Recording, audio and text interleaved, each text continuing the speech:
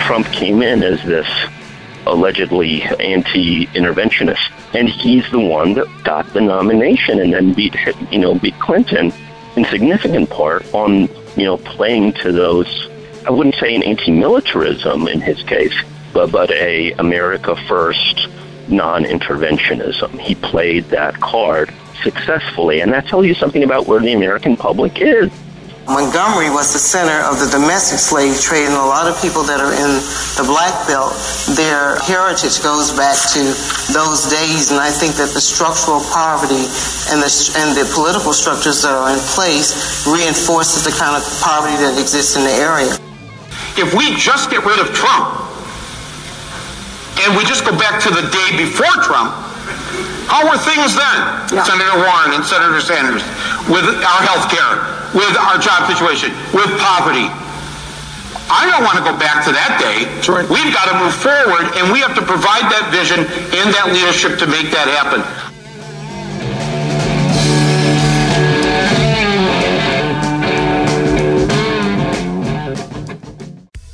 Welcome to On the Ground, onthegroundshow.org, voices of resistance from the nation's capital. I'm Esther Iverem, and this week marked the 15th anniversary of the U.S. invasion of Iraq, which killed up to 2 million Iraqis, displaced millions more, destroyed ancient cities and sites of cultural antiquity, and destabilized the entire Middle East. More than 4,000 U.S. soldiers were killed, thousands more were wounded, and all of that was done on the basis of a lie. Iraq had no weapons of mass destruction, as was claimed by the administration of President George W. Bush. Later in the show, I'll be speaking with Sam Husseini, Director of Media and Communications for the Institute for Public Accuracy, about this 15-year marker. Also, did you know that DC's own homegrown music Go-Go just went home to the land of the drum, Africa? We have a report about the Backyard Band in Ghana. All that is coming up, but first our headlines. The U.S. Senate voted this week to not take up a proposal that could have ended U.S. support for Saudi Arabia's bombing of Yemen. The proposal by Senators Bernie Sanders of Vermont, Chris Murphy of Connecticut, and Mike Lee of Utah was defeated, with 10 Democrats joining 45 Republicans to oppose it. The 10 Democrats are Coons of Delaware, Cortez Masto of Nevada, Donnelly of Indiana, Heitkamp of North Dakota, Jones of Alabama, Manchin of West Virginia, Menendez of New Jersey, Nelson of Florida, Reed of Rhode Island, and Whitehouse, also of Rhode Island. Sanders expressed disappointment with the failure of the resolution, and activists who worked hard for its passage said that now more Americans know that the U.S. is complicit in Saudi Arabia's attack on Yemen, which has killed more than 10,000 people, bombed schools, hospitals, and vital infrastructure, sickened 1 million people with cholera, and endangered millions with starvation and famine. Despite the Senate vote, the peace movement kept up the pressure on the issue of Yemen, as Saudi Arabia's Mohammed bin Salman was in Washington, D.C. this week for meetings at the White House and other venues around the city, where he was met by protests organized by Code Pink. On Tuesday, March 20th, Ali Ala Ahmed addressed a rally outside the White House. It is important for the American people to know that their money, their soldiers are assisting in creating this greatest tragedy of our time. Mohammed bin Salman also has oppressed our people on the inside. He has razed parts of cities. He has murdered children. He has executed our human rights activists and democracy activists, our poets, artists, brightest minds, professors, writers who are calling for democracy, human rights, and people's rule have been jailed for many years. Inside the White House, Trump finalized a $12.5 billion weapons deal with the Saudis, and that deal is on top of a $110 billion weapons deal with the Saudis that Trump announced just last year. The $5 trillion and counting that the U.S. has spent on wars, invasions since 9/11 was not one of the important topics of a national town hall hosted this week by Senator Sanders and featuring Senator Elizabeth Warren, filmmaker Michael Moore, and New School economist Derek Hamilton. Catherine Coleman Flowers, founder of the Alabama Center for Rural Enterprise Community Development, spoke about the poverty of the rural Black community in Lowndes County, Alabama, where the population is sickened by open pools of untreated sewage. What I've seen since I've returned to the area, because I grew up in Lowndes County, Alabama, I've seen raw sewage underneath mobile homes.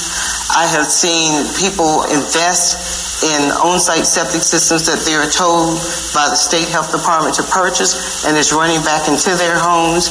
We did a study with Baylor's National School of Tropical Medicine where we found evidence of tropical parasites, including hookworm, in Lowndes County.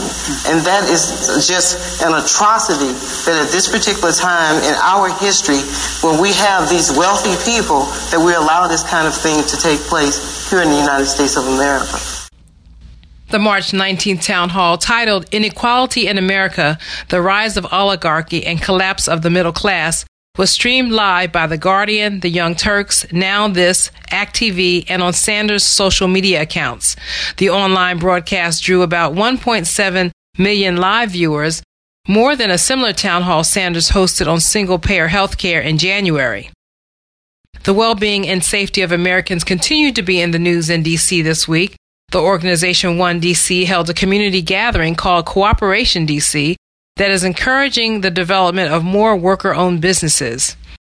And hundreds of residents testified before the DC Council this week about changes to the district's comprehensive plan, which they say will exacerbate displacement of moderate and low-income residents, spur more gentrification, and take away rights from residents and elected officials to rein in overdevelopment. Attorney Tony Norman is one D.C. resident who testified. It's by no accident that developers and the development community that testified here today supported this bill, because all of their recommendations are incorporated into the Office of Planning's recommendations. None of the amendments that we worked on with the community and the ANC, those 3,000, were incorporated. To me, the biggest danger of this bill, as it stands today, is to try to limit the citizens' right to appeal.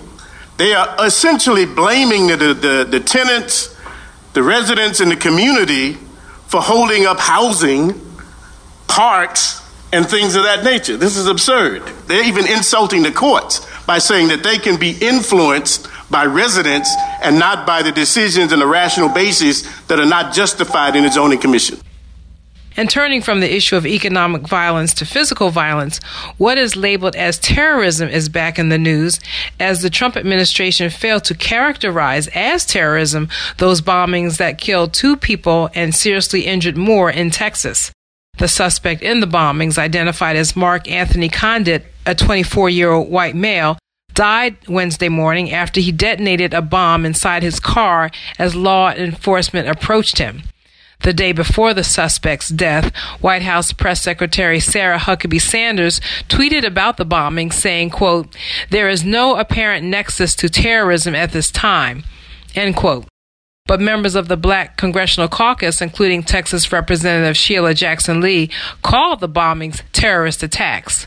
Christian Christensen, a journalism professor at Stockholm University, said in a Twitter thread Wednesday morning that, quote, U.S. media and politicians have been very, very quick to apply the terrorism label when the suspects are not white, because such an application carries no social or professional blowback if they are wrong, end quote. And the issue of gun violence will take center stage in D.C. this weekend on Saturday, March 24th, as tens of thousands are expected to attend the March for Our Lives, led by student survivors of the mass shooting at Marjory Stoneman Douglas High School in Parkland, Florida. Chantel James has more. 500,000 people are expected to converge for the March for Our Lives this Saturday, the 24th of March. Its organizers are high school students themselves, who will be marching under the banner of such slogans as Never Again. They have vowed that the Valentine's Day shooting in Parkland, Florida, that claimed the lives of 17 people at Stoneman Douglas High School, will be the last mass shooting in United States history. With the strength of their numbers, they want to send a clear message to lawmakers here that the days when the lives of children can be sold to the NRA are behind us. Marchers will meet at 12 noon on Saturday, March 24th on Pennsylvania Avenue between 3rd and 12th Street Northwest. For more information on how to join the march, visit their website at marchforourlives.com. From Northwest DC, this is Chantal James. Diverse contingents are expected to join the march, including the Movement for Black Lives, highlighting this week's killing of Stephen Clark, a 20-year-old unarmed father of two killed by the Sacramento police while standing in his own backyard, and the assassination of Brazilian politician and feminist activist Marielle Franco. And finally, in culture and media, DC's own indigenous African-American drum-based music, go-go, took a trip to Ghana, West Africa, recently. Lydia Curtis has more. The go-go band sensation, Backyard, just completed a groundbreaking tour in Accra, Ghana, with a historic and spiritual performance at the Elmina Dungeon, where many of our ancestors were held and tortured while waiting to board ships to the Americas. I had the opportunity to greet them briefly at the airport when they landed in Accra early on a hot and sunny Tuesday morning. WPFW Back to Africa, we live! That was Diallo Sumbri of the Adinkra Group, who dreamed of returning the go-go band to Africa and worked steadily for 3 years to make his dream come true. Along with 8 members of the band and their entourage of about 12 were members of the D.C. community. Diallo's mother, Nana McKinney, a prominent educator and a conned priest, and Linda Martin, who talked to me about her journey. I like the fact that go-go, the drumming from the go-go, the congos and things like that. I want to see how it fuses with the African drum.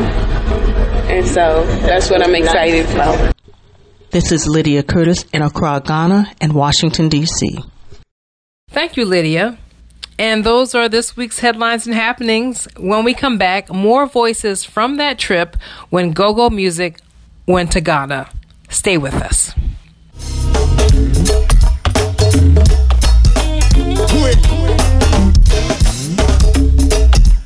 Yeah.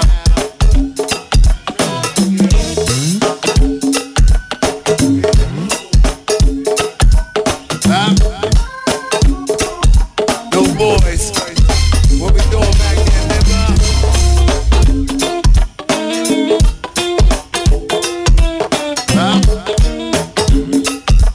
Yep. Super City.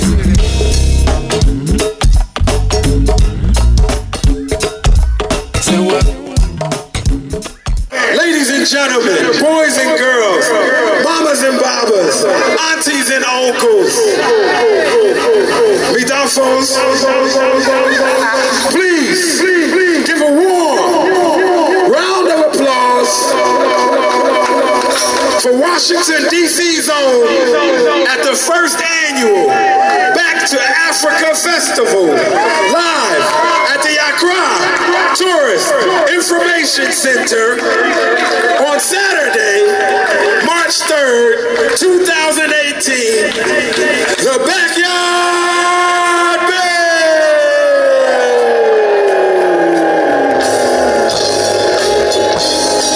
Yeah. You ready, Ghana? Get ready to get to you our way, baby.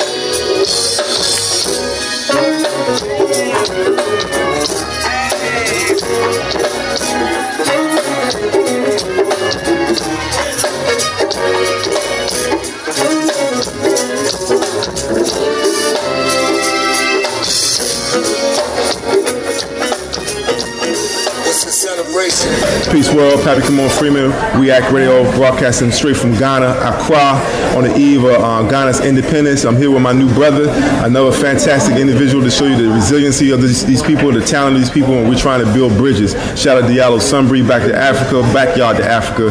Last day, we're about to get on the plane, but before we do, I had to give my man a shout out. Nwazi is a great designer, artist. We're going to build a pipeline from DC to Ghana, to Accra. But I want you to tell us, what does independence mean to you on the eve of this wonderful celebration? Actually, the independence, Our former president Osagyefo Dr. Kwame Nkrumah, he gained independence for us on 6th March 1957. And he was like, Ghana, our beloved country, is free and indeed free forever. So we're celebrating our independence. Tomorrow is going to be 6th March, and I'm telling you, this is to unite all black people and to bring brothers in the diaspora together. Also, ex-president Lieutenant General John Rawlings, he was like he said before, and he said it over again that blacks in the diaspora has the right to come here to celebrate our independence. So our independence, we're gonna say we have this song we used to say Ghana, Nyingba. That is in my local language. Ghana, our motherland. Ghana, Nyingba. Ghana, our motherland. And we have this song on the 6th March of 1957. A great nation was born in West Africa, called Ghana. We had our independence that brought us freedom and justice. Oh yeah, we need to proclaim Ghana. Ghana is 50, Ghana. Congratulations, Ghana. Ghana is 60. Let us celebrate. So when we celebrated our independence, we're calling out to all brothers in the diaspora. Ghana was the first West African country to gain independence. And truly, indeed, Ghana, we one of the peaceful countries in the world. Yeah. Well, it was, one of the news here was that it was like unheard of to have robberies. You know, it was like big news for someone to get robbed in Accra, and then they captured the guys while we was here. And I was like, this happens all the time in America. And so on the eve of the independence of the first sub-Saharan African country to gain its independence from colonialism is Ghana. They are the star of Africa. And unfortunately, when we went to Kwame Nkrumah Museum today, they acknowledged openly, of course I was aware of this, but for them to openly and publicly acknowledge this, and to the group, many of the people who were unbeknownst to them, was that the CIA was actually responsible partially for the overthrowing of Nkrumah. Kwame Nkrumah Museum tour guide. The coup we later found out in the mid-80s was actually funded by the American CIA because of his socialist leanings and his attempt at promoting Pan-Africanism. So he was seen like becoming a threat to Western interests in Africa. In fact, it was through after some of the powers of the CIA were declassified before we actually found out. So that's what really happened. A democratically elected leader of his sovereign nation. So you have outside influences. So even though we are going to celebrate the independence, what are the problems that the independence has not yet solved? The problem yet that the independence has not yet solved is that Osagyefo Dr. Kwame Nkrumah, he wanted to make Africa a very great nation. And when he passed away, the president that came on seat, they were just consuming our money. So therefore, we lack jobs. Independence needs to solve that. Lack of jobs. Our education system is very poor. I'm going to say that. A lot of street case. Independence needs to solve that. And one thing I'm going to emphasize on is that white people who come into this country need to pay taxes. They don't pay taxes. They don't pay taxes. I'm gonna tell you that I know of a Chinese man in my area, and he owns a very big factory, a very big land. Can a Ghanaian, come to the United States to own such a land? A Ghanaian man can't go to the United States to own a land. You can't go to China to own a land. But he has a very vast land. He has his company on it. He doesn't pay taxes. You know, when you came to Ghana, you were given a minimum day to stay, right? Yeah, but when they come here, they don't check that. That is a great point, and I think that's something that we need to start with. Yeah, the independence needs to work on this. It needs to work for everybody. For everybody. Ghana is recognized as the gateway of Africa primarily because the slaves that went through the transatlantic European slave trade primarily came from Western and Central Africa through the door of no return in Ghana. Today, Ghana has the largest population of Black Americans than any other country on the continent of Africa. Mama Amicus is a black expatriate from New York who founded One Africa, Ghana's best kept secret, an African village-style holistic oceanfront guest house and resort in Cape Coast, Ghana. And I hope that this is not just going to be a quick visit, but that you'll think about seriously about repatriating to the land of your ancestors. I've been here for the past 31 years, along with Rabbi Kohen, who I came with in 1987. There were 16 of us that came. And of the 16 that came, there were 7 of us that settled. In our community currently, there are close to 300 Africans coming out of the diaspora from England and from the Americas. One Africa was started in 1996 with my king man, Nana Akufo Addo I, who was the Asafohene in our village. And this land was granted to us, not by a man, but by the ancestors, by the universe. And I stood where you are sitting and asked for this, and they gave it to me. At some other time, I'll tell you the story, but we don't have time today. But just know that miracles occur here all the time. I love being here. When people ask me, why did I leave America? I do not like America. I love Ghana. Diallo Sumbre, Adinkra Group. So you need to understand that the simple act of you flying back over the Atlantic by choice helps to reverse things spiritually. Just the simple fact that you actually retrace your steps on your own and walk back through the door and then go back. And then to come here with Backyard, which is the only band that I can think about in D.C., and one of the few musical acts that I think about really represents resilience. So we are here, and this is about that thing. It's about beginning to reverse that, as well as introduce everybody to just being an African and what it can do for you. Nobody here is trying to convert you to do anything or to be anything, to move here, to buy a house here. We introduce you to Africa, and I know you're going to find your own magic. Some of y'all already think about your next trip. Some of y'all think about your next country. Some of y'all think about opening a business. Some of y'all thinking they ain't never coming back. Some of y'all trying to figure out when it's only 75 degrees here to come back. Whatever it is you're trying to figure out, our job is to introduce you and then let you process it. Kimon Freeman, On the Ground, Ghana.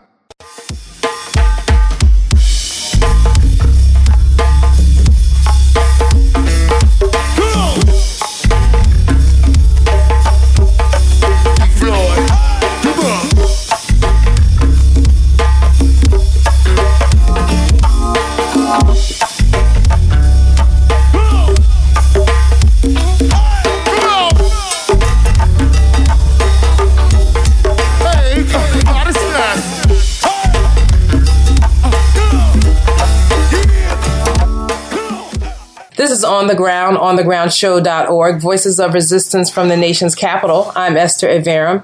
And this week marked the 15th anniversary of the U.S. invasion of Iraq, which killed up to 2 million Iraqis, displaced millions more, destroyed ancient cities and sites of cultural antiquity, and destabilized the entire Middle East. More than 4,000 U.S. soldiers were killed, thousands more were wounded, and all of that was done on the basis of a lie. Iraq had no weapons of mass destruction. Joining me on this anniversary is Sam Husseini, Director of Media and Communications for the Institute for Public Accuracy. His articles on politics, foreign affairs, public policy, media, and culture have been published in The Washington Post, Newsday, The Nation, Fairs Magazine, Extra, and numerous other outlets. Prior to joining the IPA, Husseini was media director for the American Arab Anti-Discrimination Committee, and he founded the Washington Stakeout and VotePack.org. Welcome back to the show, Sam. Good to be with you. Well, let's start with your thoughts on the anniversary of the invasion. I know that you're regularly in press conferences at the State Department, so what are your thoughts? Well, what's remarkable to me is that basically everybody who was an advocate of the invasion, most of the people who are major players in Washington foreign policy circles and politically generally, went along with the invasion of Iraq, whether we're talking about the current Vice President, Pence, or the last Vice President, Biden, whether we're talking about all the major luminaries on the Republican side, in spite of the fact that Trump won the presidency in large part because he, had this aura of quasi-isolationist and claimed that he was against the Iraq War. And Obama won the presidency in 2008 in large part on one speech that he gave against the Iraq War in 2002, although he later said he wasn't sure how he would have actually voted. And then he put in an entire cabinet, Clinton, Kerry, a lot of other people who voted to authorize Bush invading Iraq, in effect. So the entire foreign policy establishment pushed these lies that led to war, that Iraq had weapons of mass destruction, that Iraq was tied to al-Qaeda and terrorism and posed a threat to the United States and so on. And even people in the political culture like Pelosi, who technically voted against war, still pushed the same lies, still said that Iraq probably had weapons of mass destruction or did have weapons of mass destruction. Not probably, they outright said that, but had some qualm with the way that Bush was pursuing the war or something like that, and on the basis of those statements voted against it, but still allowed it to happen, didn't pursue legal mechanisms after the war, and so on. So the entire political culture in Washington, D.C. of the establishment basically has these lies at their core, and they're just swimming along, and has manifested other forms of interventions and regime change operations leading to disaster after disaster in the Middle East and elsewhere. And I suppose one of the important things is that when Obama first took office, he had this policy of moving on. We're not going to look backward.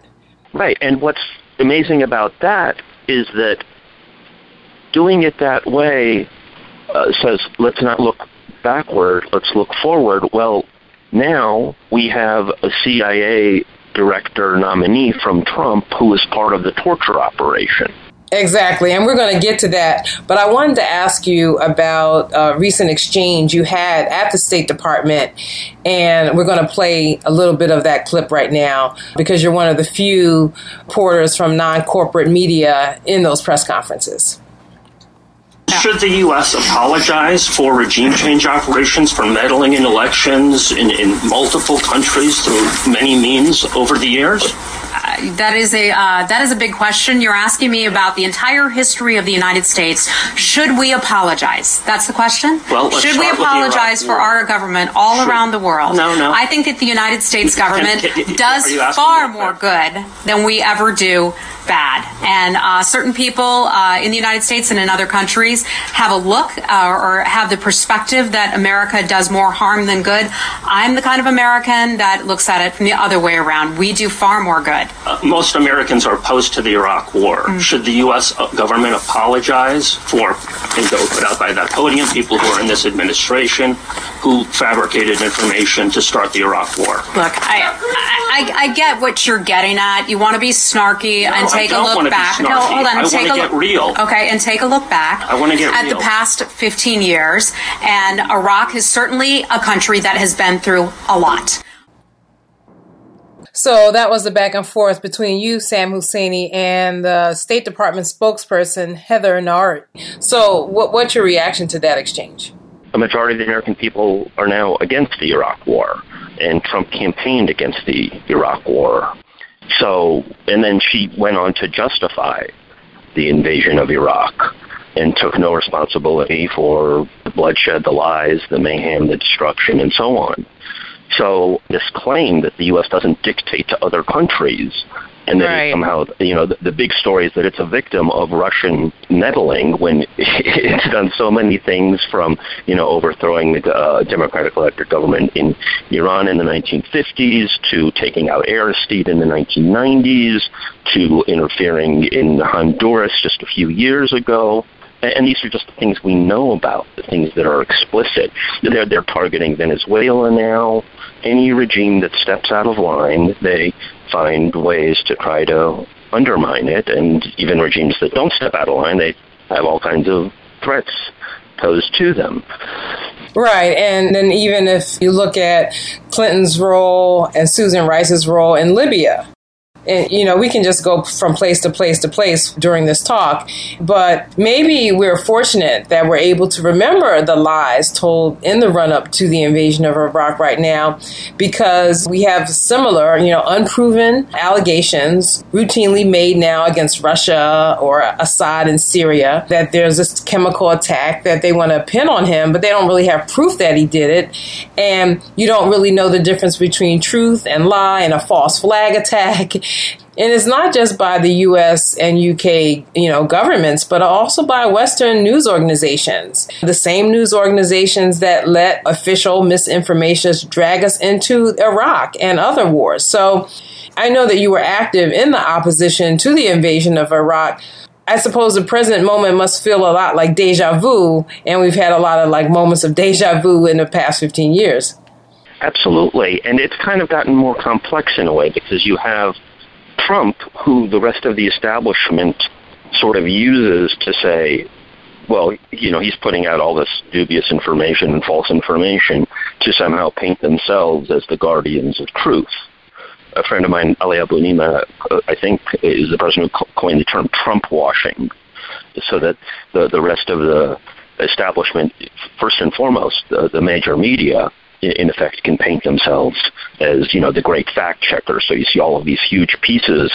There was a piece in the New York Times that listed dozens and dozens and dozens of things that, allegedly are false things that Trump said, and maybe that's true.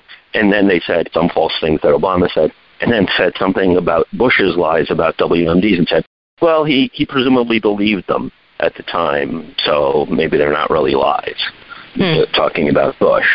And just the way that the establishment has let all of the Bushites off of the hook for the Iraq War, and now are reincorporating them in part of the quote-unquote resistance to Trump. The lies about the Iraq War have never really stopped. Right. Like, there was an interview with Bush about the Iraq War, and the interviewer said, well, do you regret your decision or anything? I said, no. Saddam Hussein wasn't letting the weapons inspectors in. We had to move. That's exactly how the war didn't start. The weapons inspectors were in Iraq. They were saying, we need more time. And Bush said, this is taking too long. I see an opportunity to target Saddam, get the weapons inspectors out, and let's start the war. That's how the war started. So Bush, exactly, years later, was still lying about how the war started. Presumably that's something he knows about. He started a major aggressive war. And Rubio, in the 2016 election, in one of the debates, said the exact same lie. So you had this, Republican field that was fire-breathing, pro-war, let's bomb Syria, and so on. And Trump came in as this allegedly anti-interventionist, and he's the one that got the nomination and then beat Clinton in significant part on, playing to those, I wouldn't say an anti-militarism in his case, but a America First non-interventionism. He played that card successfully, and that tells you something about where the American public is. The American public is sort of lost at sea, and they, try to get away from the establishment by going left with Obama, and he leads them back to the establishment in large part. And then Trump has done the same thing from the other side. Right. I actually heard something the other day that I had not heard before, that the U.S. went in based on a lie, but that Saddam Hussein was also lying, almost claiming that he had the weapons of mass destruction. And I hadn't heard that before, that basically puts equal weight on both parties, that Saddam Hussein was kind of bluffing. Yeah, I know where that comes from. I've heard it from people who follow the Middle East. Saddam Hussein made statements like, if you attack us, you will see rivers of blood, and so on and so on. Right. Which people took to mean as he was threatening that he had WMDs and so on. That's not what he was saying. He was saying exactly what happened. If you invade us and break our country, which the U.S. did, that there will be lots of uprisings and suicide bombings and so on and so forth. And that's what we're seeing. Right, really. Not only in Iraq, but just the whole destabilization of the Middle East. Right. So, if you go back, I mean, Saddam Hussein was an oppressive leader, but his statements over time, saying that the original UNSCOM inspectors were spies, that turned out to be true. And then the original UNSCOM inspectors were withdrawn on the eve of President Bill Clinton's impeachment vote. People don't remember that. If you go back and look at all of the justifications for the war in 2002, Pence and others are like, and the inspectors haven't been allowed in. Well, the inspectors haven't been allowed in because they were, in effect, used as part of the attack in the late 90s by Bill Clinton on Iraq. Okay. Hold that thought. We're going to take a brief break, and we'll be right back.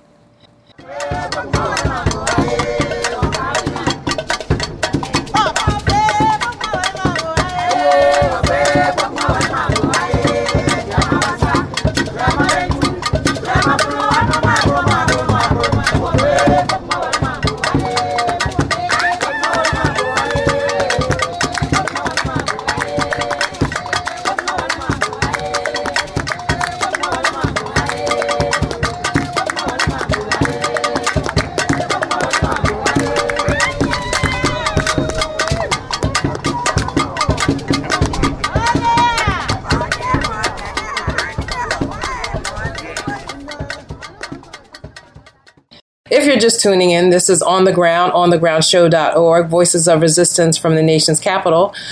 I'm Esther Averum, and I'm in conversation with Sam Husseini, Director of Media and Communications for the Institute for Public Accuracy, about the 15th anniversary of the Iraq War.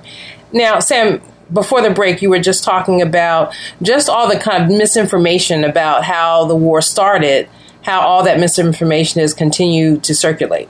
Absolutely. I mean, I almost hesitate to call it anniversary. It's presumably a happy thing, and I almost hesitate to call it, the Iraq War, even though I actually used the term when I was at the State Department, because, it's how people talk. The war against Iraq basically started in 1990 with the imposition of the sanctions that continued throughout the 1990s with periodic U.S. bombing. There was the big assault in 1991 that they took out the water and the infrastructure and the electricity and so on. Basically started the country for 10 years and then went in for the kill with the invasion. That's basically the trajectory of it. And then they dismantled the entire government apparatus and imposed a government that was based on sectarian lines. So everybody, was designated as a Shiite or a Sunni or a Kurd. So they basically tried to eradicate Iraqi national identity. And so we've seen that with the whole trajectory of the Middle East now. They've, in effect, taken out another major secular state, Syria, with the help of Saudi Arabia and Israel, the two main U.S. proxies in the region. And there's obviously massive collusion going on between Israel and Saudi Arabia in the United States. And the whole Russia thing is in large part a way of pretending that Russia is the great bad actor on the world stage, so that it cleanses all of the crimes of the United States, Saudi Arabia, and Israel. And I'm speaking especially about the Middle East here, but it applies more generally as well.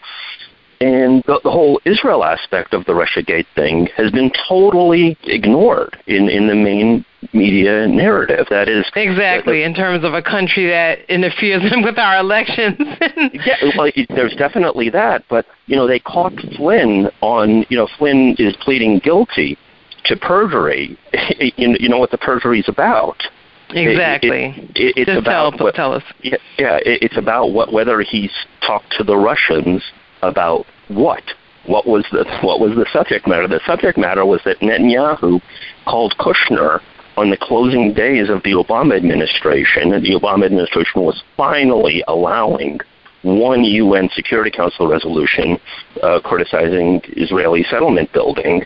And finally, Obama and Kerry allowed that one resolution to go through after years of preventing and vetoing them. And Kushner told Flynn, call up Russia and the other members of the Security Council and get them to undermine this new Obama policy to delay the vote. And that's what Flynn called the Russians about. So it wasn't that the Russians were telling Trump what to do, at least in this case, which is the major case that they've got. It was Israel telling Trump what to do on its behalf, and Trump, turning around through Kushner and Flynn and ordering the Russians to do something. And there's reporting in the Israeli press that they really tried, that the Russians tried to delay the vote, in order to ingratiate themselves to the incoming administration. So the actual dynamics, the actual power dynamics of what's going on here and who's calling the shots and who constitutes a genuine threat to world peace is being totally obscured and inverted. So one of the things that I wanted to ask you about is, if at this 15-year mark, is it possible to look at Iraq and what happened there as part of a plan hatched by neocons to be the first in the series of countries that they would destroy, to supposedly remake the Middle East in a way that they wanted to in conjunction with Israel? That's a central, brilliant question that so rarely gets asked. So many people refer to, the U.S. didn't have a plan, or they bungled this, or whatever. You go back, there are documents written by so-called neocons, by Richard Pearl and so on, in the 1990s. Securing the Realm is the name of the most famous one, where they basically talk about taking out the main secular governments, like Iraq, like Syria.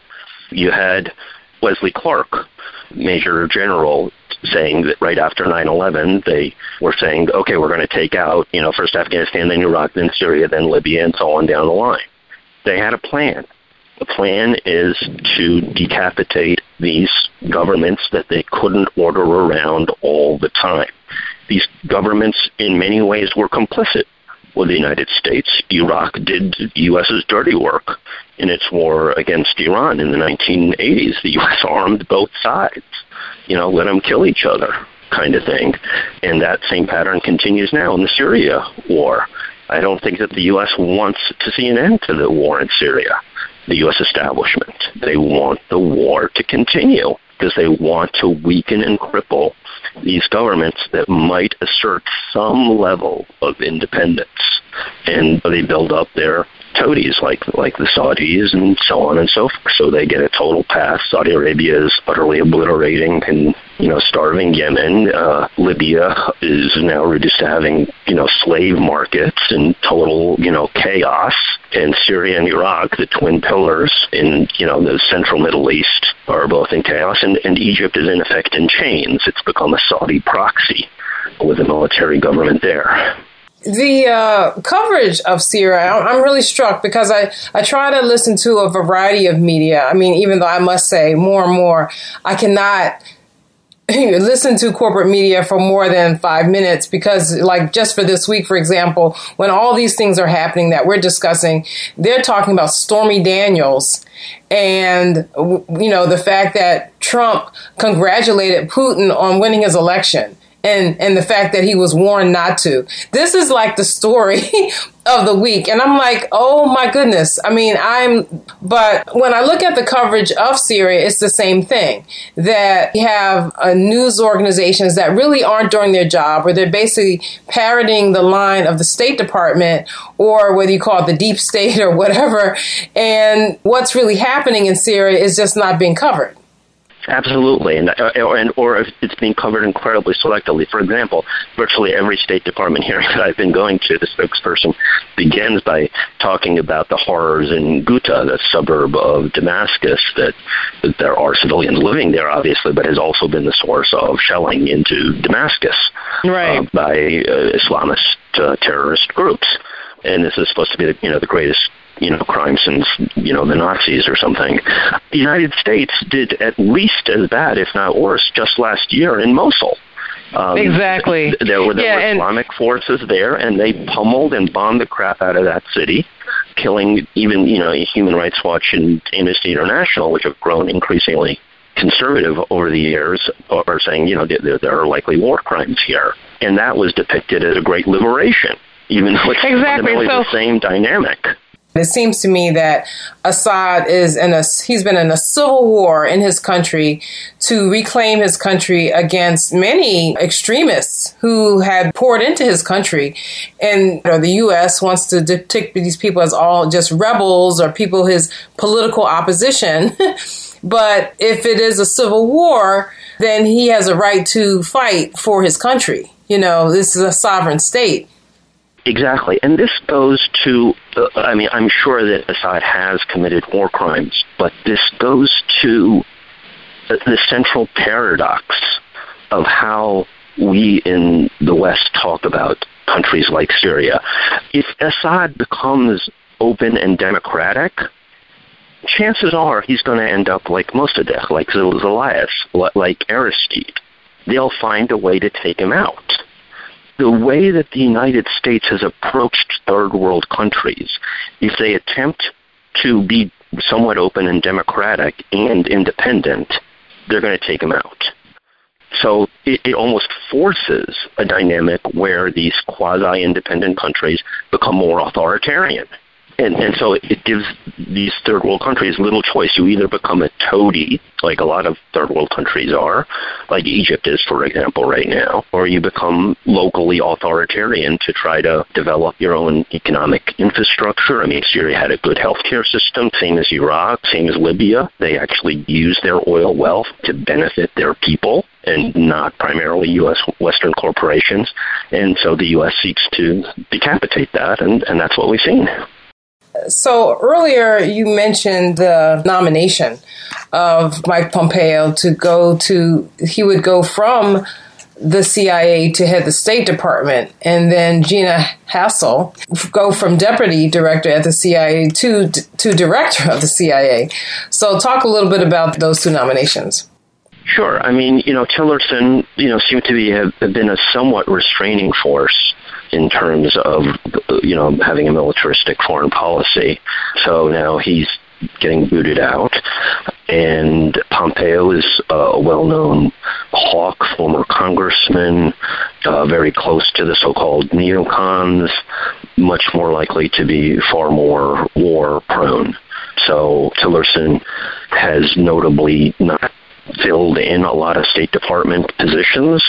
So now Pompeo will get to do that with very pro-war people.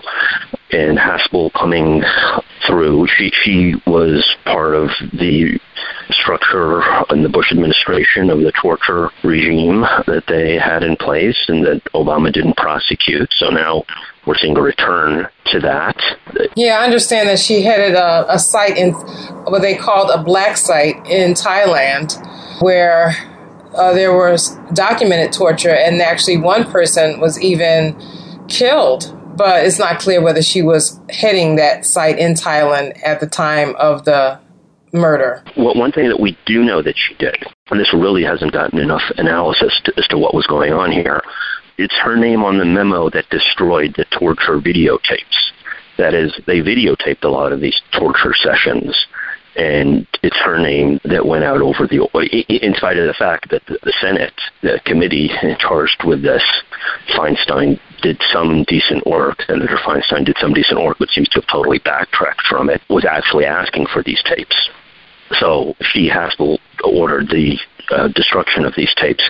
Now, it's possible that the tapes were destroyed because they showed the gruesome nature of the torture.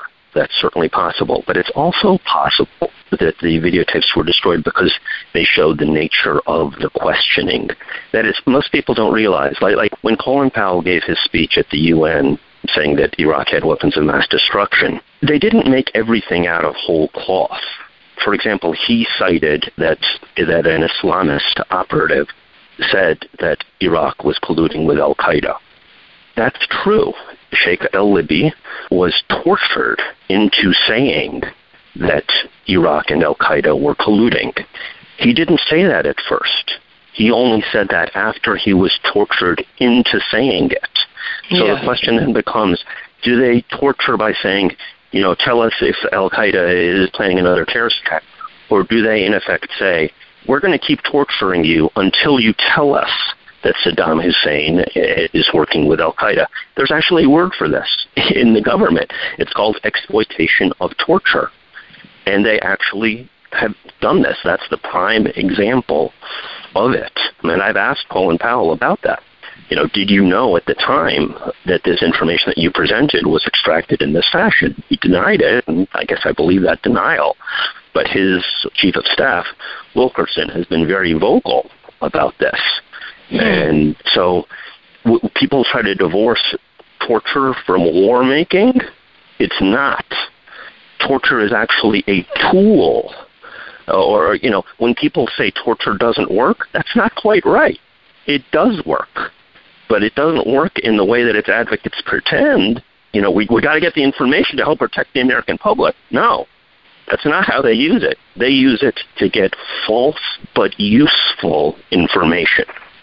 Now, I'm kind of running out of time, but this week the Senate failed to pass a War of Powers resolution that would have ended this U.S. aid for this horrific Saudi bombing campaign in Yemen, which was started under the Obama administration. And so, given this bipartisan support for U.S. involvement in these types of wars and conflicts, what do you think is the exit strategy that activists can win here in D.C.?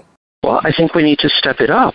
And there's obviously constitutional question even more directly about U.S. involvement in Syria. U.S. is regularly bombing lots of countries, allegedly to take out groups that are affiliated with al-Qaeda. And it's just a justification for intervention and so on. But in the case of Syria, so Sanders and Murphy and Lee, the three senators who co-sponsored that legislation with regards to Saudi Arabia bombing and starving, really, Yemen, they tried to do that because the U.S. is helping the Saudis, giving them targeting information, refueling their planes, and so on and so forth. And they failed in that. I think they got like 40 votes or something, so it wasn't bad. 44, right.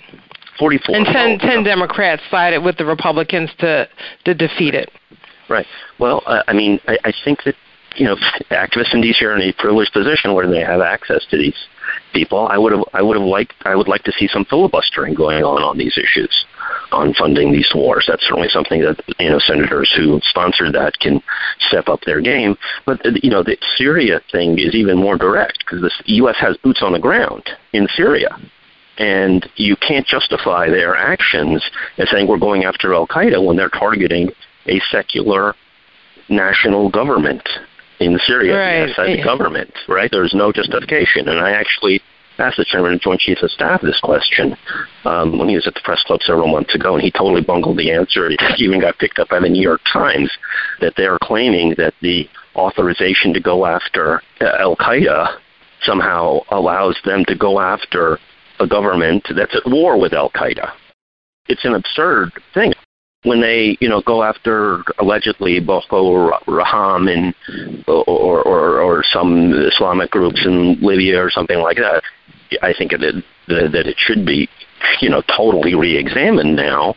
But it's even worse than going after Islamic groups. They're going after secular governments on absolutely no possible justification. It has nothing to do with al-Qaeda. They're fighting al-Qaeda. The Syrian government of Bashar al-Assad has Christians and other people in it. It has some sectarian basis, but it's totally opposed to al-Qaeda.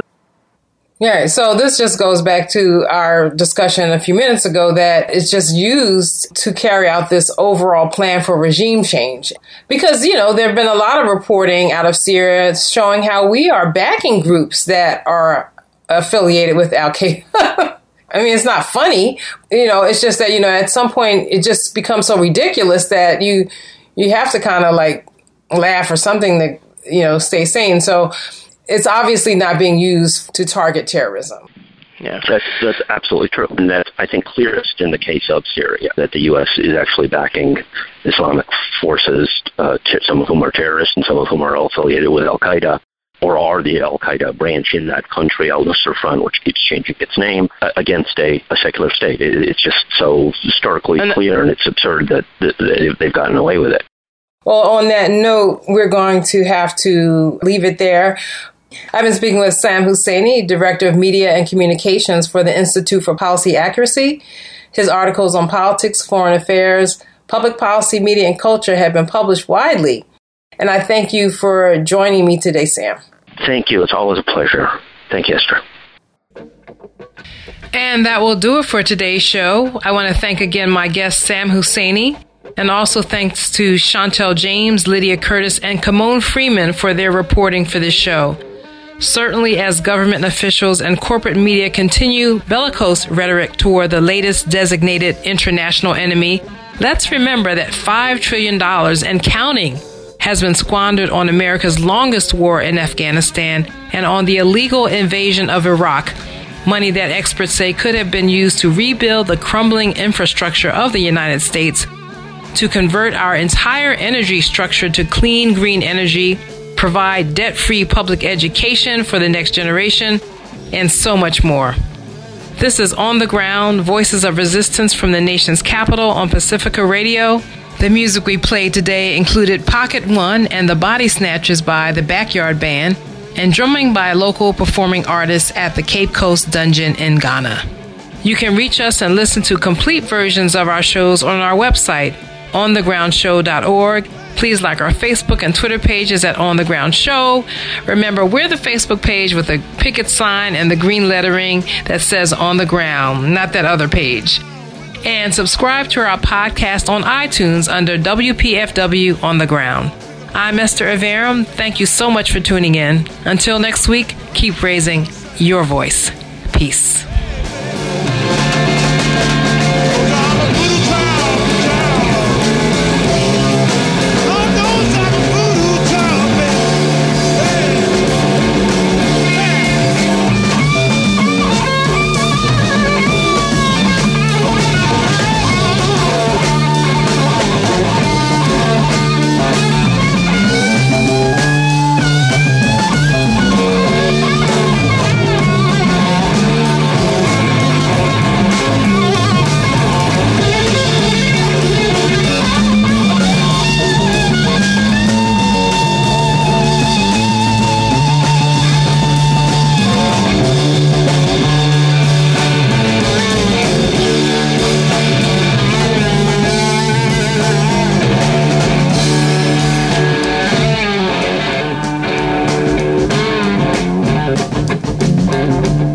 Another thing.